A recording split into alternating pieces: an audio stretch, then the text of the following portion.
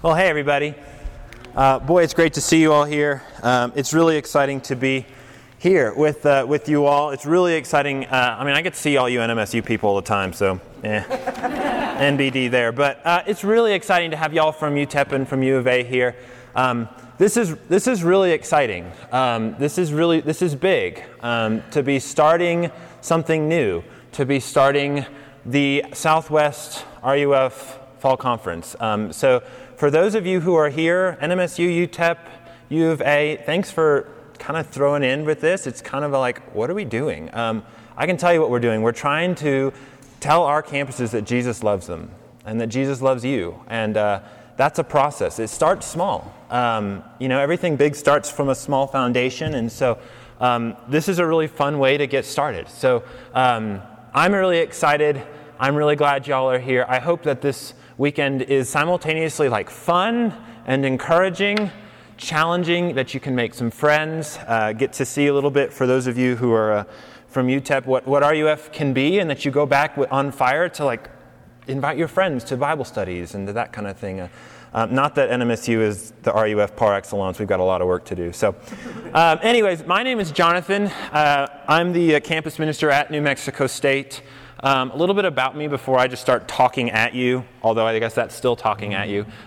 So I grew up in Colorado, so I'm kind of from this part of the world a little bit. And then I went east for school, and I didn't like that, so I came back. I have the most amazing wife in the world named Caroline. She's right there. She's the best woman I know. She's amazing, so get to know her. And then we have an adorable little baby girl named Phoebe. You'll see her crying sometime this weekend. She really doesn't cry that much, but when she does, she makes her presence known. And then we have a puppy named Big Tuna. I'm still not sure why he's named that, but it's from The Office, but he's a great little puppy. So anyways, I'd love to, especially y'all from U of A and El Paso, I'd love to get to know y'all a little bit more as we go through this weekend. So of course, RUF is a Christian ministry. And as a Christian ministry, we want to grow in our faith, and we want to do that by studying the Bible, by asking hard questions of what does the Bible say? Does it matter? Does it affect how we do college life in our various campuses? Does it actually matter when you go back to campus what the Bible has to say? The Bible has been the sole guiding influence and authority for Christians the last 2,000 years. And so it's a really important book. It has a lot to say to our world. It tells us how God deals with us, how we are to respond to Him, primarily through trust and faith, but also through obedience. And so it informs the Christian journey. It informs how we think about our lives and our emotions and our friends. All of it is somewhere hidden in the Bible. And so this week we were going to look at three attributes or three facets of Scripture, of the Bible. And we're going to look at those three. Those three are going to be its power, its authority, whoa, there it is, and its sufficiency. Its power, authority, and its sufficiency. And today we're going to start off by looking at the power of Scripture. Why does Scripture have power? How does Scripture have power? And how does that matter when you're back on campus? Or when you're encountering your roommate, or when you're encountering your parents. When life starts to happen, how does Scripture inform those things? So to do that, we're going to look at a small piece of Psalm 19 today, and we're going to see how in kind of broad strokes, and hopefully zero in on those, how David tells us that God's Word has power in our lives. So the text is right here, so I'm going to read this. If you have a Bible, you can go to Psalm 19. I'm going to read this and then we'll look at it. So this is God's Word. The law of the Lord is perfect, reviving the soul. The testimony of the Lord is sure, making wise the simple. The precepts of the Lord are right, rejoicing the heart. The commandment of the Lord is pure, enlightening the eyes. The fear of the Lord is clean, enduring forever. The rule of the Lord are true and righteous altogether. More to be desired are they than gold, even much fine gold. Sweeter also than honey and the drippings of the honeycomb. Moreover, by them your servant is warned, and in keeping them there is great reward. Would you pray with me really quick? Father in heaven, we are honored and we are thankful that we can be here. We're thankful for your mercies in getting us here safely all the miles that we're driven yesterday, and no one hit elk, no one had wrecks, nothing tragic happened. We're grateful for that. We're thankful that we can be here and be away from heat and away from campus and spend time together studying your word and also having fun together. We pray now for these next minutes as we look and see how your word talks about itself and how it can transform our lives, that you would be with us, that your Spirit would work in and through each of us for your glory and your kingdom. And it's in Jesus' name that we pray. Amen. Okay, so I just said that we think we're going to look at three facets of Scripture, and one of those that we're going to look at right now is Scripture's power. How Scripture is powerful. And a very godly man who is writing about this very psalm, he says that the Psalms or Scripture, he says special revelation, which is a big theological way of saying Scripture. Special revelation shows us God's will, and it evokes intelligent response, well-founded trust, and detailed obedience. So that you think what he says there, he says it starts here, then it goes here, then it goes here. Intelligent response, well-founded trust, and detailed obedience. And that's how I want us to look for the next few minutes at Scripture's power. How it starts in our minds, then it moves to our hearts, and then it moves to our actions, to our hands. And so that's how we're going to look at this. We're going to start with how Scripture works in our minds, to our hearts, then our hands. And so today we're going to see how Scripture informs our minds, shapes our hearts, and guides our actions. Informs our minds, shapes our hearts, and guides our actions. And so let's look at that. Let's start with how Scripture informs our minds. Look with me again at verse 8, if you have your Bible or if you look on the screen. Look what again it says. The precepts of the Lord are right, rejoicing the heart. The commandment of the Lord is pure, enlightening the eyes. Enlightening the eyes. Now, when he says that, what does he mean? Does he mean that we could walk into a dark room with this and we could start seeing where we're in a dark room? No, of course not. He's not talking about physical light. He's talking about almost a spiritual sense of light, that through Scripture we get a spiritual enlightening or a spiritual awareness. It doesn't mean physical light, it means something else. And 2 Corinthians 4 tells it in a little different way. And there, the Apostle Paul says, "For God, who has said, 'Let light shine out of darkness,' has shone in our hearts to give the light of the knowledge of the glory of God in the face of Jesus Christ." That is, God, through His Word, cuts through our darkness, through our misunderstanding, through even our spiritual deadness, to show us God's love and to save us from sin. Now, how is that done? How does God do that, of cutting through our darkness? Well, He uses Scripture. He uses the Scripture to do that. He uses the Scripture to give us spiritual insight or awareness of who God is, who we are, and what God has done to reconcile us and restore our world. And Scripture does that in two ways. First, it tells us what's true, and then it gives us perspective. It tells us what's true, and then it gives us perspective. So first, it tells us what's true. So I live near NMSU's campus, but just far enough outside of Las Cruces that there's no streetlights, right?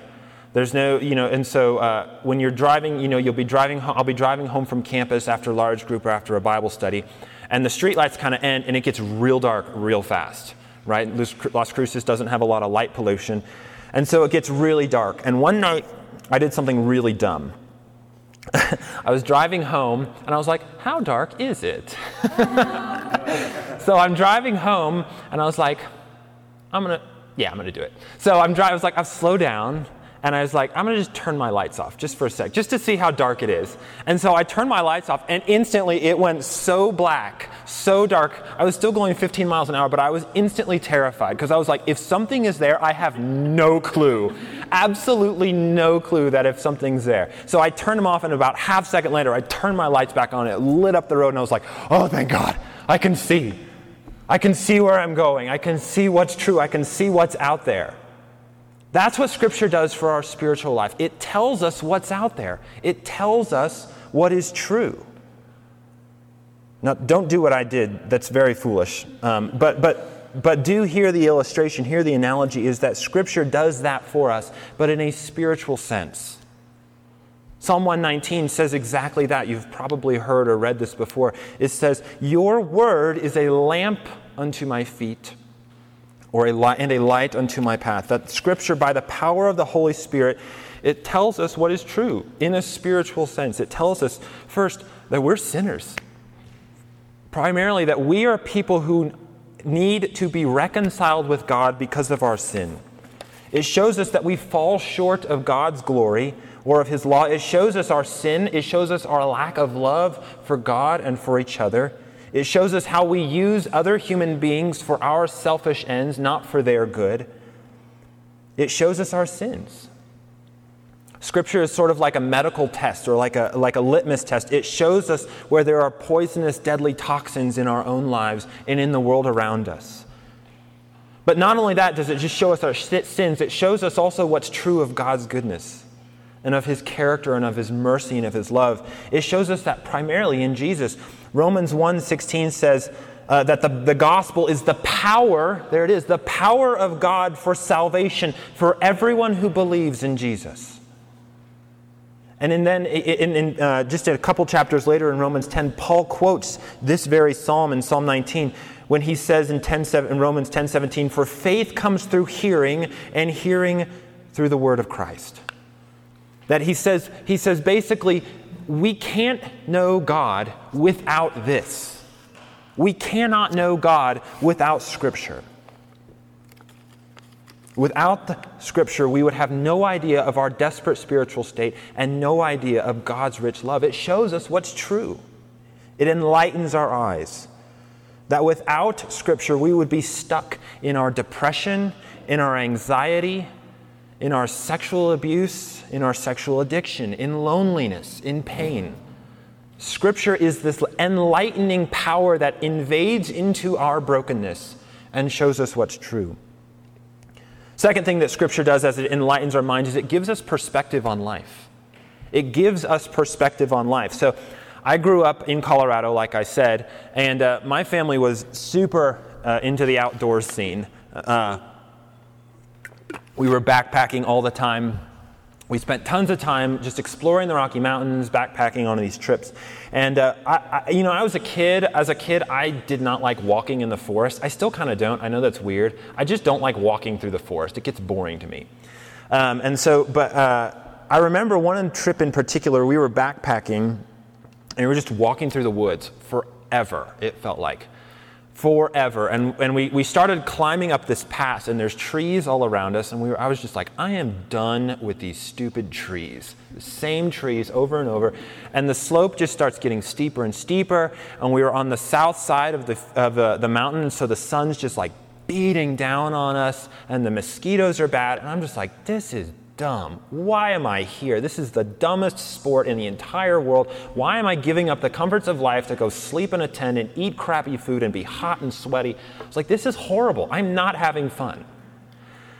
And I remember just feeling like this is dumb. And we probably spent 4 hours on the pass. And finally, eventually you start to get high enough as you're climbing that you punch through the trees and you end up on this high pass, right? And you look out, and all of a sudden you gain this perspective on the world and on where you are, and you're like, oh, it becomes so worth it. Here I am up high in the mountains, and I look around, I see mountains that way and valleys that way and a little lake down there, and I see snow and I see birds in the air. And it's like, oh yeah, I have perspective on why we trudged through those dumb trees for so long. It was to get to this high point where all of a sudden, we call it the mountaintop experience for a reason. Things start to make sense of why I'm trudging through all of these trees. And that's what Scripture does for us. Scripture starts to give us perspective on why we're here, where we're going, what God is doing in our world.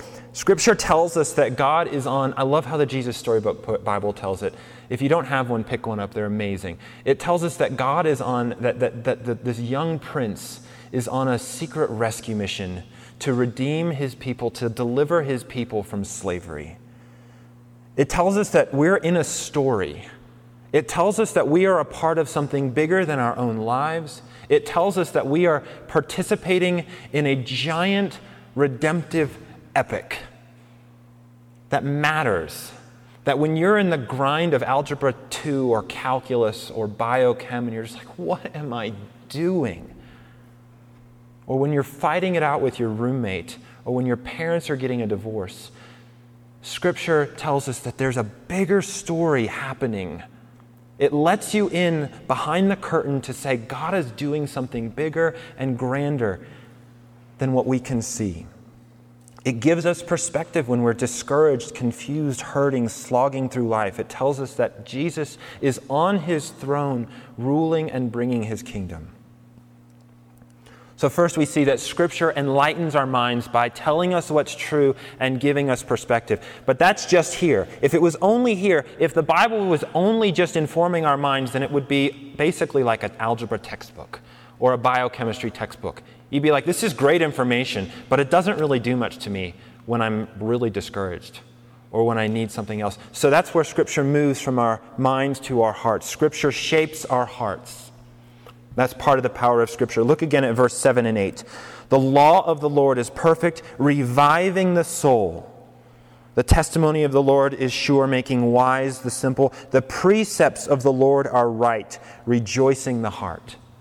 And I want to zero in on those two phrases, reviving the soul and rejoicing the heart. Initially, that sort of seems like a contradiction. How can law revive our soul? How can law revive our soul? When you think of law, you basically just think of a big old buzzkill, right? You think of something that's basically just trying to damper the fun, right? How in the world can law revive our soul? Especially when we think about the law of God.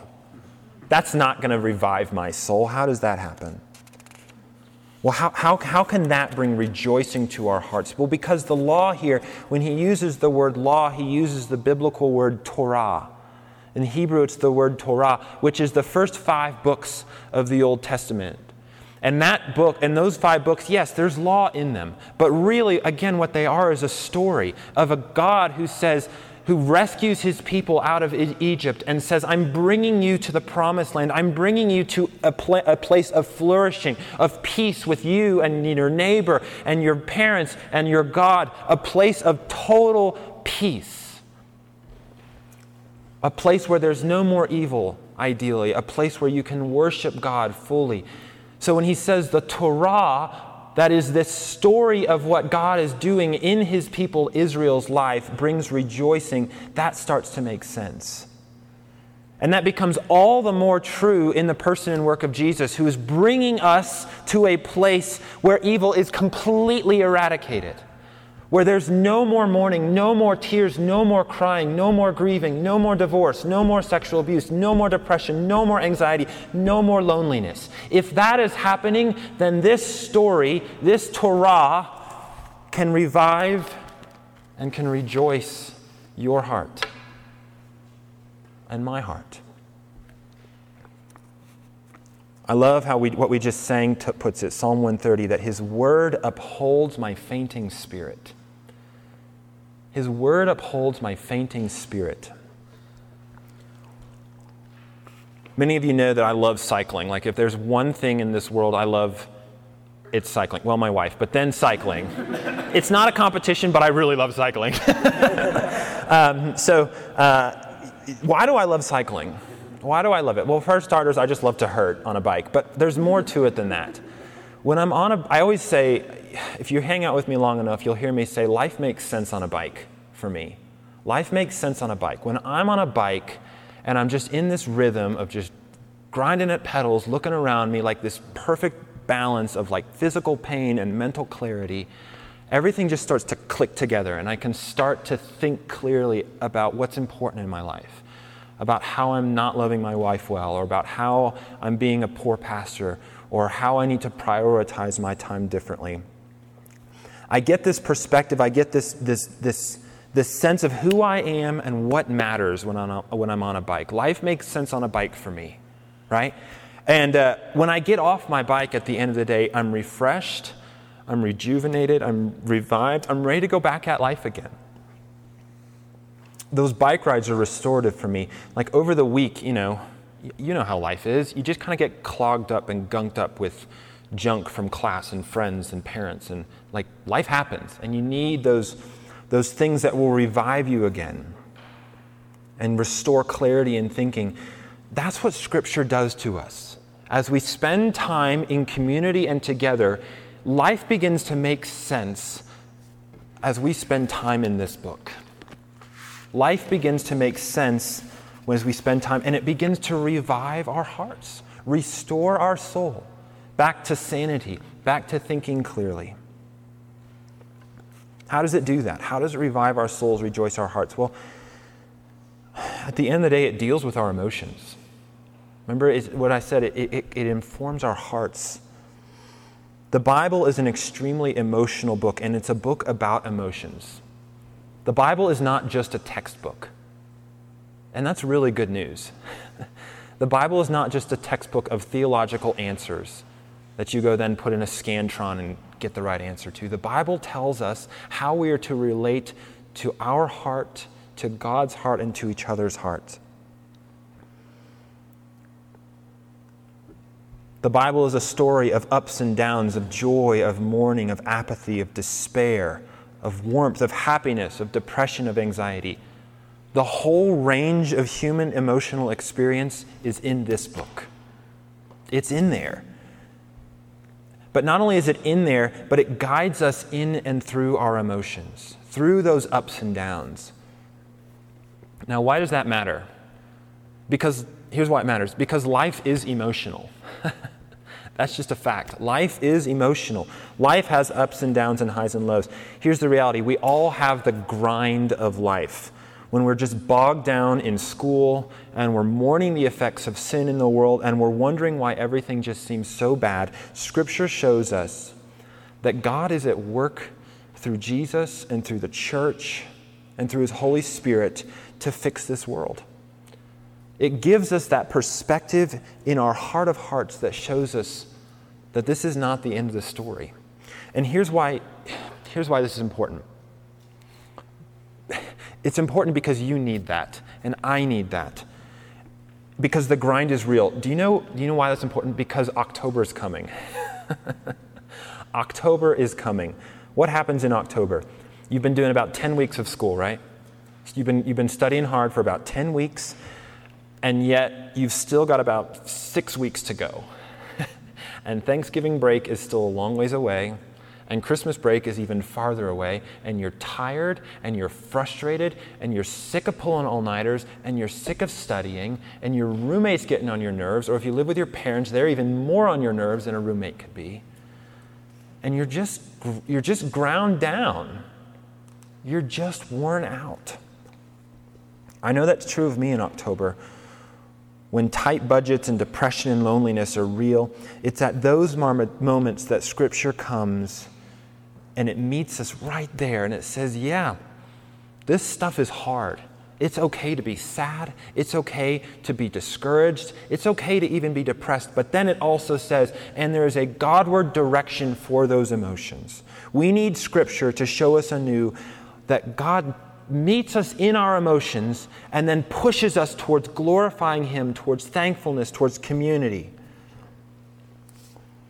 Scripture says things like, the Lord is my shepherd, I shall not want. God is our refuge and strength. His steadfast love endures forever. And that's just in the Psalms. That's just in the Psalms. Scripture is full of assuring, encouraging hope which revives and reassures your soul.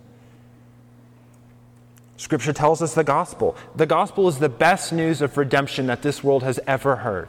If the gospel is true, y'all, I'll put everything on this. If the gospel is true, if Jesus really died and came back to life, then there is hope for you in your emotions, ups and downs.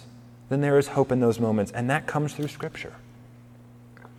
That is, if it's true, that is super applicable to you and to me on campus, because Scripture gives us the freedom to feel and yet directs those feelings towards God in a holy, Godward direction. Did you hear that? Scripture gives us the freedom to feel and yet directs those feelings in a Godward direction. Some of you get thrown around by your emotions. I know that's how I am. When I'm feeling something, I get overwhelmed by that feeling. I get crushed by it. When you're up, you're the king of the world. When you're down, you're in despair and despondency. Scripture simultaneously acknowledges those emotions and yet pushes us to bring them to God. Some of you could use a bit of emotion in your life, you engineers out there.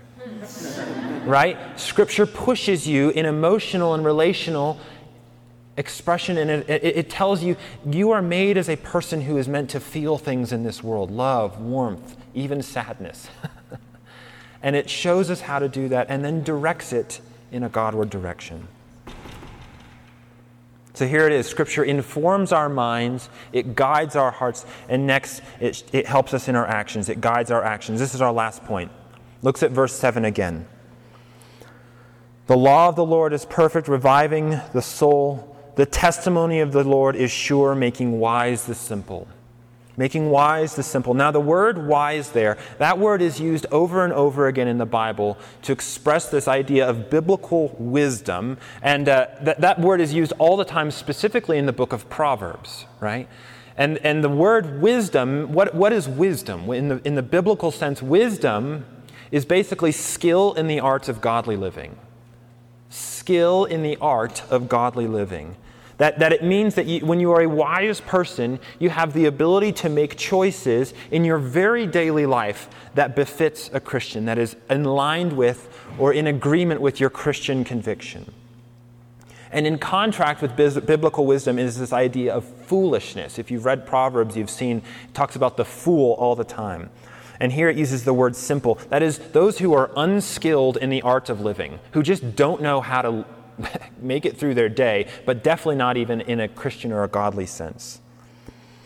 Well, look what it says here. It says, the testimony of the Lord is sure, making wise the simple.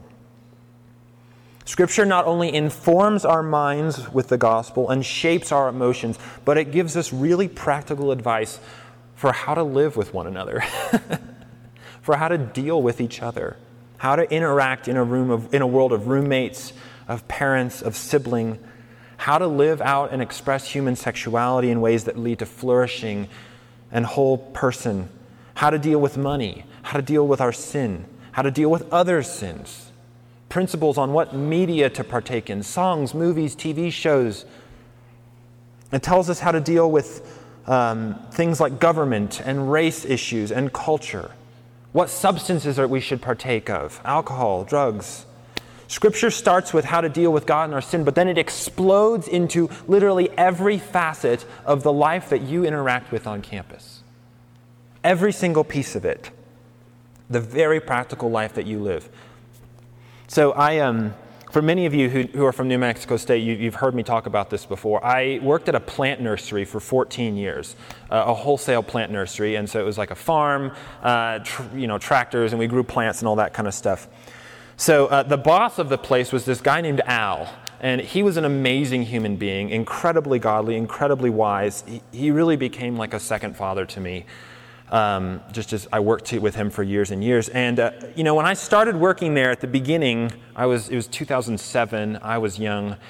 Al had some rough edges, right? He was known to get frustrated with his employees. He was still a godly Christian man, but he had some rough edges, right? I remember one particular story. This was kind of our fault. It was definitely our fault. But we misplanted 500 daylilies upside down. So he was just beside himself mad. He was just like, what are you doing? Well, we had no idea what we were doing. It was like, well, I guess this end goes. So he was really, really upset with us. And he made us go through and it's what he should have done. But he was really upset with us. And what was amazing is over the 14 years that I worked with him, I'd go back every summer, and slowly those edges started to get filed away, right? He started to become a softer person. And you know why? It's because Al was one of the most scriptural men I've ever met. He lived, breathed, consumed this book, right? That he memorized it, he studied it, he lived in this book.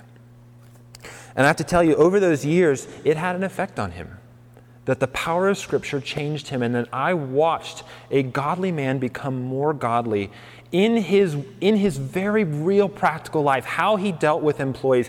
And I have to tell you, the same thing happened my last year at the nursery. We planted, it wasn't me, I knew better after 14 years, I'd hope I did. Some employees planted a bunch of plants upside down. And he was just like, it happens. It's okay. Jesus is on his throne, we'll figure it out. Y'all, that's the power of Scripture at work in someone's life. That over time, immersing himself in Scripture, his actual life was transformed to where one instance he blew up at his employees, another instance he's just like, meh, we'll be okay. That power is available to you and to me through this book. That's incredible. That's incredible so that you are not stuck being you at your worst. That through the power of Scripture and the Holy Spirit's use in its life, your very daily life can change and transform. That the Spirit uses Scripture to guide us how we live so that when you encounter choices in your life, your week, I guarantee that Scripture can speak into that and change, by the Holy Spirit, change your life. Okay, so we see in this that Scripture is powerful because it informs our minds, it shapes our emotions, and it guides our actions. That the Holy Spirit uses the Bible powerfully in us. There's a wise group of godly men who said 400 years ago, it says that the Holy Spirit uses the reading and the preaching of the Word to convince and convert sinners and to build them up in comfort, there's the emotions, and holiness, there's our actions, by faith for salvation. The Holy Spirit uses the reading and the preaching of the Word to convince and convert sinners, to build them up in comfort and holiness, by faith for salvation. That's what Psalm 19 says, that God uses Scripture powerfully in our lives. Okay, so if this is true, how do we live? How does that matter to us? Well, I think there's a couple of things. This isn't new to some of you. It shouldn't be new. It's okay, but I'll say it anyways. We need to know this book. We need to know it here. We need to know it here. We need to know it here. We need to be a people who know and live in Scripture. Why? Because we desperately need it. Not because your parents tell you you need to read it or because your church tells you need to read it, because we need Scripture in our lives, in our hearts, in our minds. Because we need Scripture because we need grace, and there's grace in this book. We should be a people that in that grind, that mid-October grind in the conundrums of life, we yearn for its wisdom. Second, not only do we need to know Scripture, we need to know it together. It's not enough for you to have your personal quiet time. You need a community of people who will help you see and understand and grow through Scripture. You need pastors, you need friends, you need a community, a church that helps you through Scripture. That's why we say in RUF the church is so important, because the church is a community of people from across generations and ages and men and women and races and cultures all coming around this book to try and figure out how it matters. Take full advantage of those. And finally, we need to pray that the Holy Spirit would work through His book powerfully in our lives to inform, to shape, and to guide us. Because at the end of the day, it's the Holy Spirit who does all this, who works powerfully in us through Scripture. So what do we say when we mean that Scripture is powerful? We mean that it informs our minds, it shapes our hearts, and it guides our actions. You need that. I need that. On Monday morning, when you go back to campus, you need that. So let's pray that the Holy Spirit would do that in and through us. And let's study the Scripture so that we can know its power. Would you pray with me? Father in heaven, thank you for the word that you've given us, and that it is powerful. That you and your Holy Spirit use the powerful word to teach us who we are. That we are sinners in need of your reconciling love. To shape and direct our emotions towards you and to guide our actions. Lord, may that be true of every single one of us here, students, staff, children, that we are a people of your word and that we are shaped by its power. It's in Jesus' name that we pray. Amen. You guys